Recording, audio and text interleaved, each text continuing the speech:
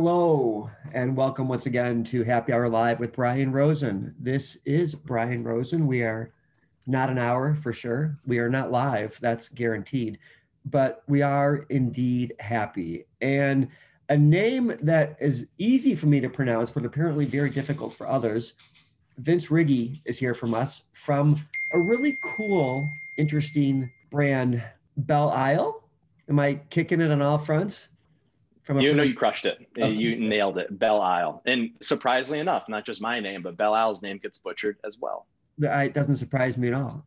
So I wanted to talk to Vince today about a couple things, and I think they're relevant to our listeners.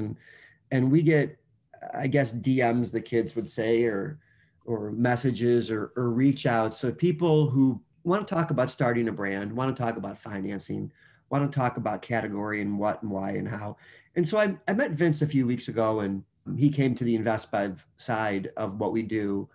And his story is very, very interesting. So I really wanted to have him on the show. And at last count, there's about 11,000 of you who really want to, in earnest, understand the space. So it's easy for me to say this, that, and the other, but let's talk to an entrepreneur who's in it, right? In the fight right now.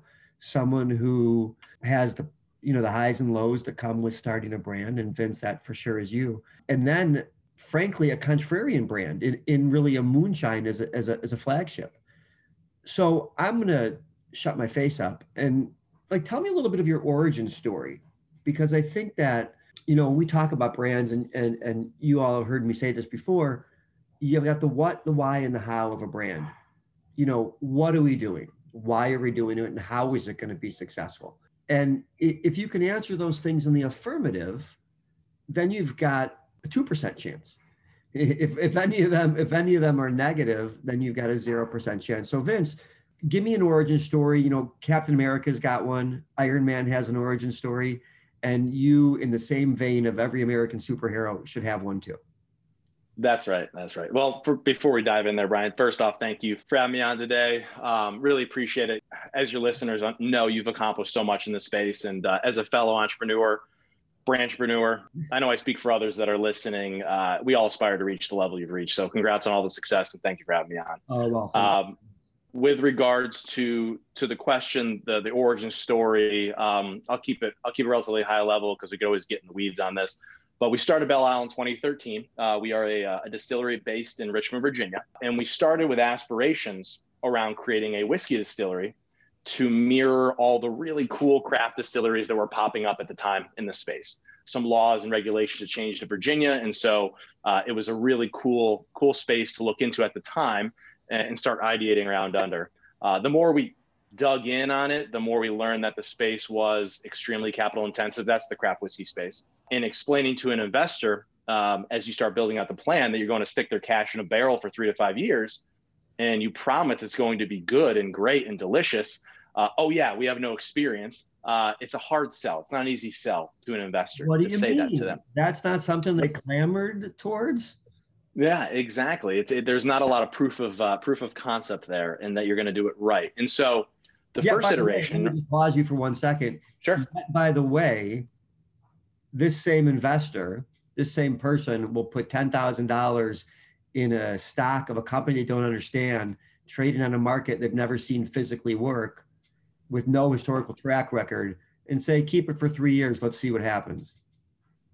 It's a fantastic parallel, and it's exactly right. And so the first iteration there, the evolution was into clear spirits, evolving from this craft whiskey, this dark spirit. We moved into the clear spirit segment. And essentially, what's the first thing out of the still that we can bottle, we can sell to keep the lights on while we continue to explore aged whiskey? It's the age-old adage of a small craft distiller, whether it's gin or vodka, what's the first thing out of the still to keep the lights on? Well, our mainline product, our aged whiskey, ages because it takes time. This iteration is what really led us to the moonshine category. And Brian, you and I talked about this several weeks ago, but there's certainly always space for new players in every category. But we felt at the time that most of this clear spirit category was relatively saturated. It would be tough for us to stand out amongst all the brands. Essentially, where was the white space? Where was there blue ocean? Where could we move into where we had an opportunity to stand out? And all of the spirit categories, the one thing we noticed amongst them all, whether it's whiskey, gin, vodka, rum, tequila, each had a value segment and each had a premium segment. And the only category that did not have that premium segment, at least that we were looking through, was moonshine, and of note. And so zooming out even further, it's not just spirits categories that have the value and the premium. It's really all consumer good categories, whether it's cars, watches, hats, shoes. And we all know that 4 out of 10 consumers are going to always buy the more premium looking product or premium price product. They just will. That's human nature. And so one thing led to another. We moved fast. We broke some things like most entrepreneurs do. And we rolled out our first premium moonshine in the fall of 2013, special listing. And, fast forward since, we pivoted away from really that aged whiskey aspiration and really have leaned into moonshine and have rolled out over 10 different infusions of moonshine since that date, along with another 7 RTD canned cocktails, with several additional SKUs we're going to be rolling out in 2022. We're still a small brand in the space, but we sold over 8,900 cases last year, and we're on track to do about 15,000 this year, with a third of those coming on the canned cocktail front. And so it's been quite the journey. To your point, Brian, a lot of highs, a lot of lows. You have to really just embrace it and move forward and don't quit. There's a lot there to really unpack. And so if you're a student of wine and spirits and beer, you said a couple of things that really should put it in your blender and mix it. One would be the market's really moving towards premiumization. There's 2 ways to attack premiumization, we feel. One really is stair stepping. And if you're a student of the business, Dom Perignon, arguably the most recognizable champagne in the world, is a good seller, if not a great seller, but it used to be a no seller. And the reason it got so popular is because Moet and Chandon introduced White Star or Brut Imperial. They stair stepped the brands. They realized they had a champagne and premium champagne at $70, $80, $90, $120, $160, but nothing to get the consumer there. That's called stair stepping. So they created a younger champagne, different grapes, that allows the consumer to, if you will, test drive a good brand in order to buy the Ferrari. If you look at tequila, Blanco is the number one, I guess, category for all of tequilas, but it really is there to drive you towards the añejo or the extra añejo. Non-vintage wine is really there to drive you towards vintage wine. And that kind of stair-stepping the basket is very popular. Now, real smart people call it premiumization, but it really is aspirational selling. So that's kind of one thing to think about. So if you're in the brand game, and we've got a gin now at BevStrat, we've got a gin in Florida market that is a $60 gin. It's a great gin, but without a stair step to it, you're asking the consumer to take a bet on a gin they never heard of. And we, in gin specifically, in that $35 price point, we call that, oh, who gives a fuck pricing? They're going to buy it. Who gives a shit? Who gives a fuck? The reality is, you have to do that to get them to the step higher. Something else you mentioned that is interesting is white begets brown. And what I mean by that is that you have to do a white spirit because it's too expensive to lay down barrels and it takes too much time. So if you're in the market there for investment, or you're in the market there to do a proof of concept, you can't buy $10, $15, $20,000 in barrels and wait 5 years for it to become something. You either have to buy ahead of the curve, which means you're overpaying, or develop a gin, a moonshine, or a vodka, a white spirit, because rum, bourbon, whiskey needs to be aged, should be aged. And that's, I think, the story you're telling. A question that's interesting to me is that, first of all, your case volume is badass. We talked about it first time for a category that's really kind of micro in terms of all categories. To do 7,000 plus 9-liter cases and let it continue to go is really impressive. And those of you at home who shop in any kind of store anywhere in America, you'd be hard pressed to find the moonshine section. You're going to find a moonshine bottle or two. So the question, Vince, I have is, and as a student of pop culture, talk to me about like moonshine in general, because it has this kind of like banjo playing, cabin living, date your sister, maybe have a baby together. It has a little bit of that. And you Sure. being in Virginia or West Virginia, to the rest of the country, it's the same, respectfully said. So how does the consumer nationally get around the micro category of moonshine? And then, and I know why you picked it, but is the audience reflective of what the stereotypical TV show would have you believe? Yeah, and I think one of the really positive elements to the TV show, first off, and then also to brands like Old Smoky and Midnight Moon and Sugarlands and some of the bigger players in the space, what it really helped do is it helped validate moonshine in a way that it didn't burn off your eyebrows. It didn't make you go blind. It wasn't 180 proof. It was approachable, something you could actually drink. Granted, we are not a mason jar. We're not a jug. We are the premium end of that. Great But movie. really moonshine is just America's original clear spirit. There was no vodka in the United States, pre-prohibition, and really it was prohibition then post-prohibition that really created this stigma of moonshine of being this bottom shelf brand, burn your eyebrows off, rot gut, backwoods distilled and cut. And so it's really been an uphill battle for the category to really shed some of those preconceived notions of what moonshine is.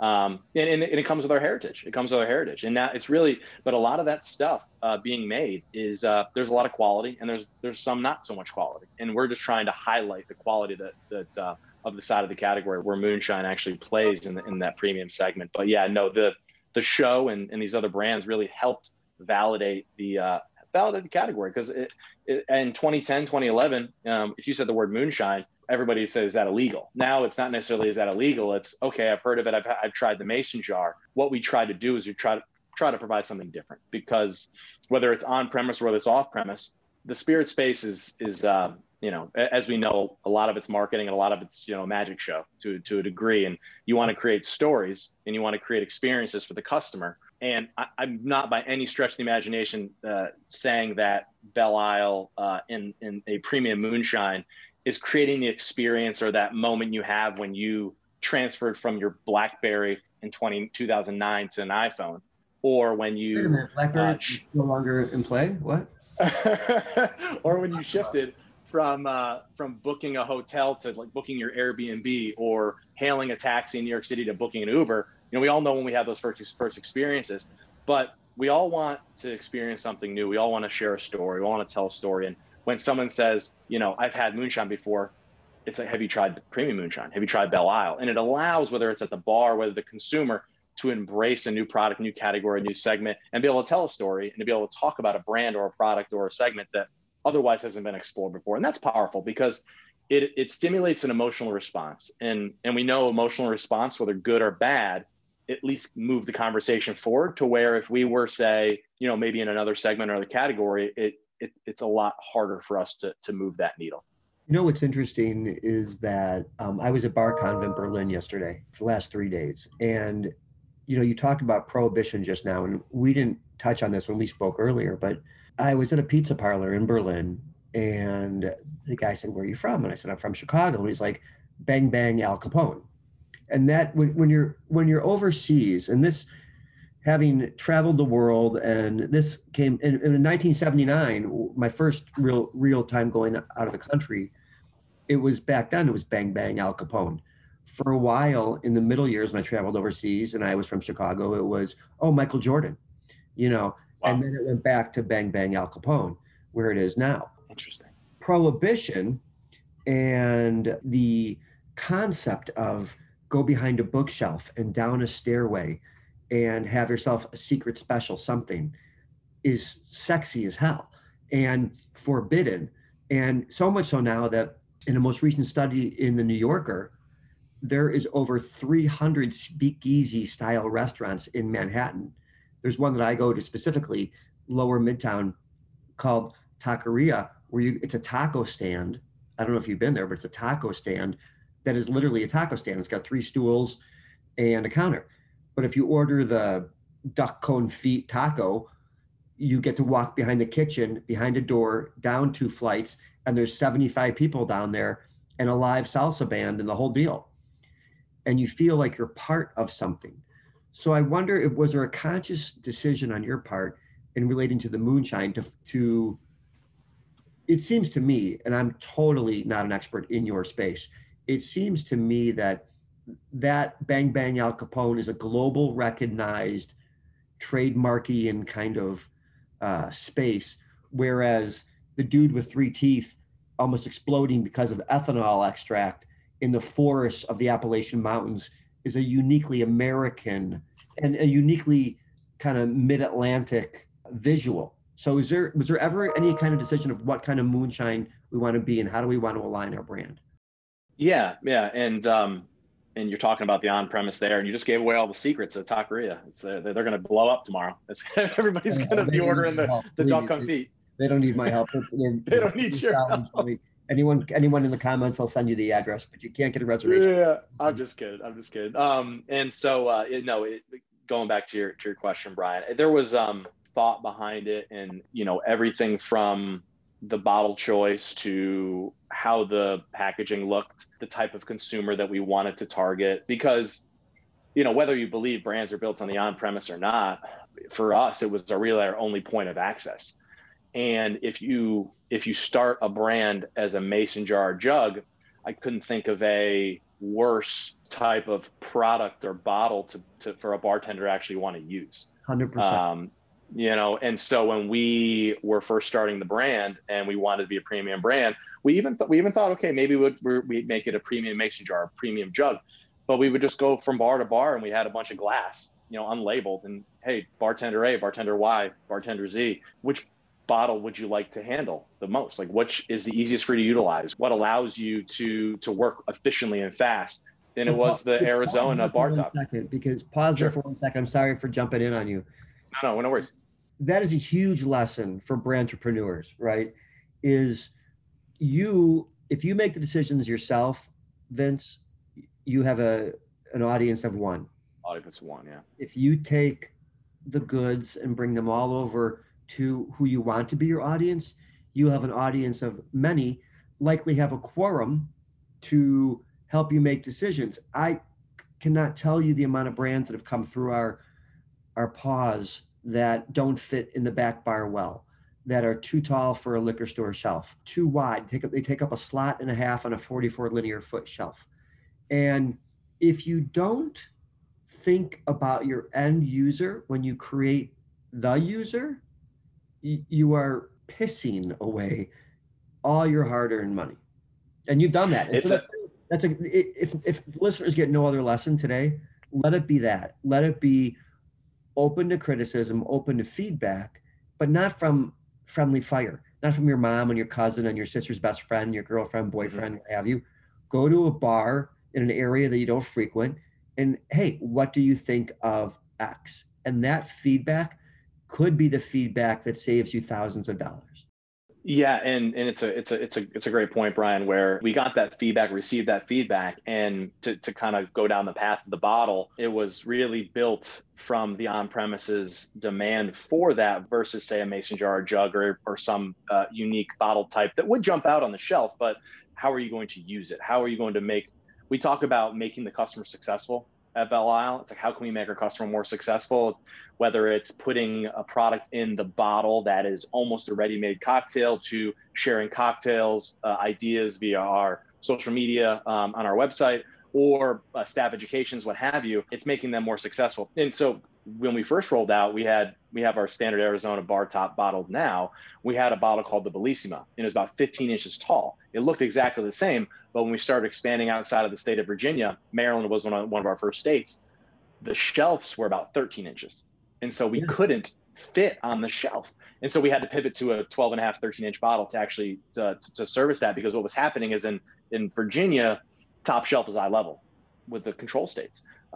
In Maryland, top shelf is 15 feet in the air. And a $25 product on top shelf almost looks like a clear out product. That's not where you're looking for a $25 product. It's the eyes to the thighs, right? Are we talking about my dating life? What are you talking about?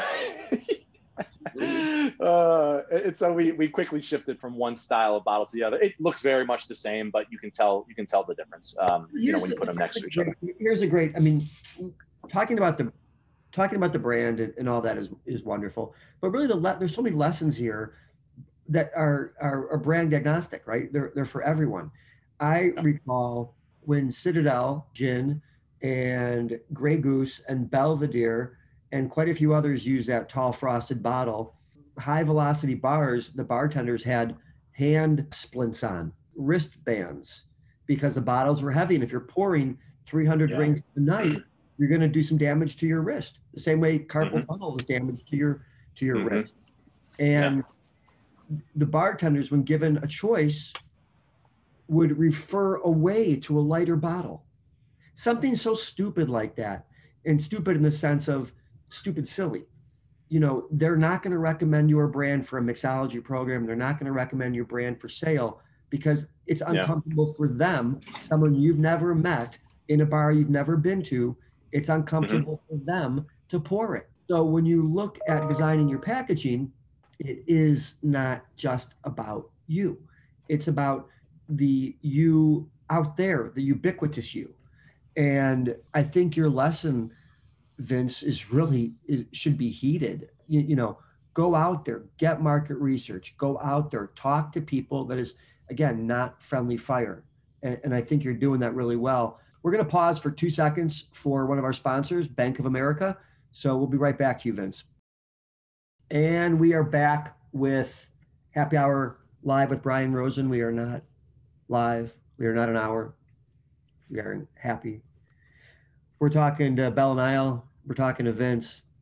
We're talking moonshine, but more importantly, we're talking about the do's and don'ts of starting a brand. So, Vince, what does your distribution footprint look like, and what are your goals really for 2022?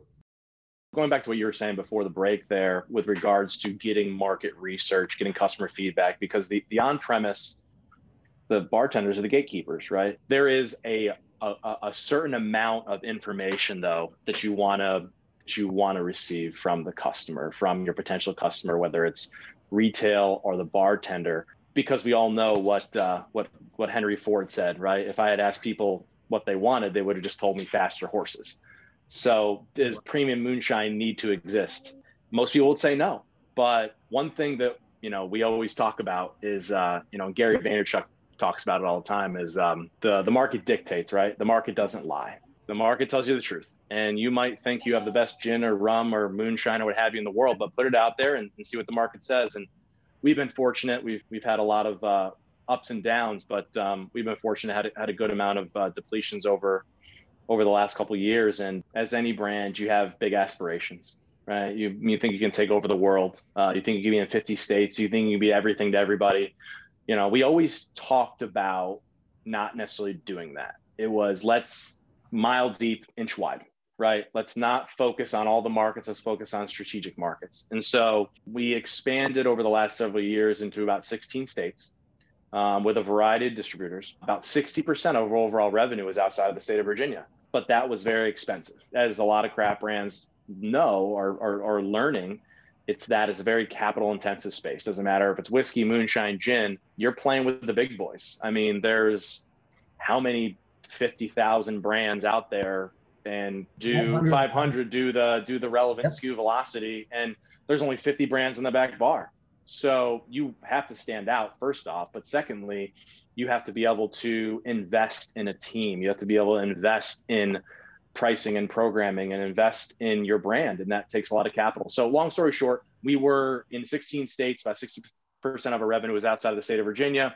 Right around the time COVID hit, we had to pivot back and really retrench in Virginia and really reassess the business on what was important to us and what was really going to move the needle and move the ball forward for our brand, and what market could we capitalize on to grow the brand into the future.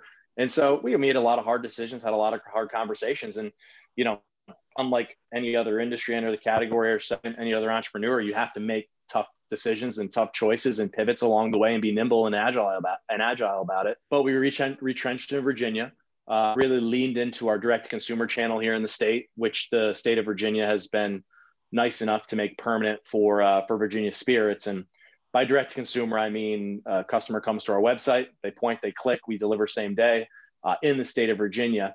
And it's really benefited our brand over the last 18 months since the state of Virginia has allowed DTC. And one of the reasons why we're really retrenched in our home state and haven't really expanded back into those markets that we were before. So, Brian, we were regionally distributed, and then we kind of backed up and really reassessed our footprint. And not to say we won't go back into those markets in the next 18, 24 months, but we really needed to look at ourselves in the mirror and reassess how we're going about our go-to-market strategy versus where we were before. Where can the consumers find you now online? Yeah, so we're partnering with a third-party direct consumer outside of the state of Virginia. So you can actually just go to our website, and if you're in Virginia, there's a pull down for the Virginia site, and then if you're outside of Virginia, there's a pull down for outside of Virginia, and you can order all of our products. We put our entire product suite from our bottles to canned cocktails on BelleIsleCraftSpirits.com. And you have access to our entire product suite. And we're currently here's a marketing lesson. You said go to our website. What is the website? Oh, it's just BelleIsleCraftSpirits.com. Okay, say it. Belle Isle, and it's long. It's not. You can also type in drinkbelleisle.com as well, and it'll take you there. For you kids at home, always be self-promoting. Always exactly right. Website and ways people buy your products. Yep. Mm-hmm. The people have choices to make, and the easier you can make the decision tree for them, the more apt you are to get a conversion to a close. Yeah. How about social? Yeah. Where are you socially? Drink Belle Isle. Cool. Drink Belle Isle, and on Instagram, Facebook. And you're talking about conversion, again, going back to direct to consumer. And I know a lot of craft brands can't necessarily benefit that in their home state. And then, direct to consumer outside of your home state is not necessarily full on direct to consumer, right? You have to go through a third party retailer, abide by 3 tiers, and ship to a retailer. The retailer ships to the States. But in our home state, we've had roughly about 75,000 online sessions this year on our site, about 5,000 orders, and about 6.5% of those customers have converted to a sale, which it's pretty amazing to see. And it's not just us, it's anybody really leaning into the direct consumer channel. And we look at it not just as one channel, right? And Brian, I think you and I spoke about this a couple of weeks ago. It's looking at your business holistically, right? Looking at your channels holistically. How can clicks affect the bricks? And in the state of Virginia, we've grown our direct consumer over the last 12 months by 200%, but our Virginia ABC sales, our brick and mortar sales, have grown 50%. Yeah. It's not shuffling customers from digital to physical. It's physical and digital really helping each other. And distributors, whether it's in Virginia or outside of Virginia, I think the longer we get into this, the more they're going to realize, wait a second, DTC helps us as a distributor. It helps us prove out products. It helps us understand that jury's still out. But the look, if I'm going to, as we kind of wind down, as I look at some key lessons from this, which of course, we want people to go to your website and friend you or like you socially. I'm down for all of that. I think that's great. But if I look at a couple of things that you said without perhaps even knowing you've said them, they're really a roadmap for entrepreneurs who want to come out. One is own your backyard, right? Don't have these ideas of grandeur about conquering control states or 48 states or this or that. Own your street, own your town, own your state, and then have those conversations. And even though you've got a strong DTC presence, you also, in the state that you're in, you're a player. And that's really important. Own your state. 2 would be understand that what you think is cool, neat, tasty, the consumer's got to think as well. Make sure your packaging resonates with the physicalness of the real life world, what the kids would call IRL, right? If your bottle is a 20-inch half gallon for $19.99 and it only fits in the top shelf, no one's going to buy you because you're a bottom shelf product. Those are things you're really saying, Vince. And if you do those things repetitively, the results will be yours. And I know Gary, and I've talked about, I know Gary well, and yes, the market will always tell you the truth, and your friends will always lie to you. There's another part to that sentence. So true. So when you go for feedback, don't go to your friends, don't go to your mom, your cousin. Don't do those things. Go to people who are not friendly. It's not friendly fire. because although it may be a little thorny, a little hair on that dog, you probably will be better off in the long run. And I think, Vince, you and your success are a testament to some of those hard lessons and some of that listening to people that have challenging things to say. Yeah, it's this industry is not for the faint of heart, right? You have to be able to take your licks and get up off of mat. You have to be able to take a punch and go down on the mat and get back up because it's competitive. It's all get out, like we talked about. There's only 50 brands on that back shelf. There's only 50 or so that are doing all those, 500 or so doing those SKU velocities that are even relevant in the space. So you have to understand that going in, and you got to make a great product, right? That's table stakes though. Like you need to make a great product, be able to tell the world about that product. Not only that it's great, but how can you be successful with that product? A successful customer will become a fan, right? And then they'll share that experience with their network, and which in turn makes them an advocate. And that's really where the gold is. That's what the good stuff is. It's like, make your customer successful, make sure you tell the world how great your product is, but starting with a great product is table stakes. Everybody's going to love their product. No one's going to make a bad product. You have to have that. Now it's how can you share it with the world and communicate it so your customer can be successful. Yeah, well, I'm not going to say a single thing after that, because what we like to say in the game is truer words were never spoken. You're right on. Make it for someone else and you will reap the benefits. Vince, thank you for your time today. Really appreciate it. We'll put the links in the chat about where to find the brand, how to buy the brand, what the social channels are. And we are in the throes of OND. So I hope you have a great season, and thank you again for being on the show. Thank you again, Brian. Really respect and appreciate you for what you've accomplished. And again, we all aspire to get to where you've gotten to in life. And thank you for having me on. I really appreciate you allowing me to share the story.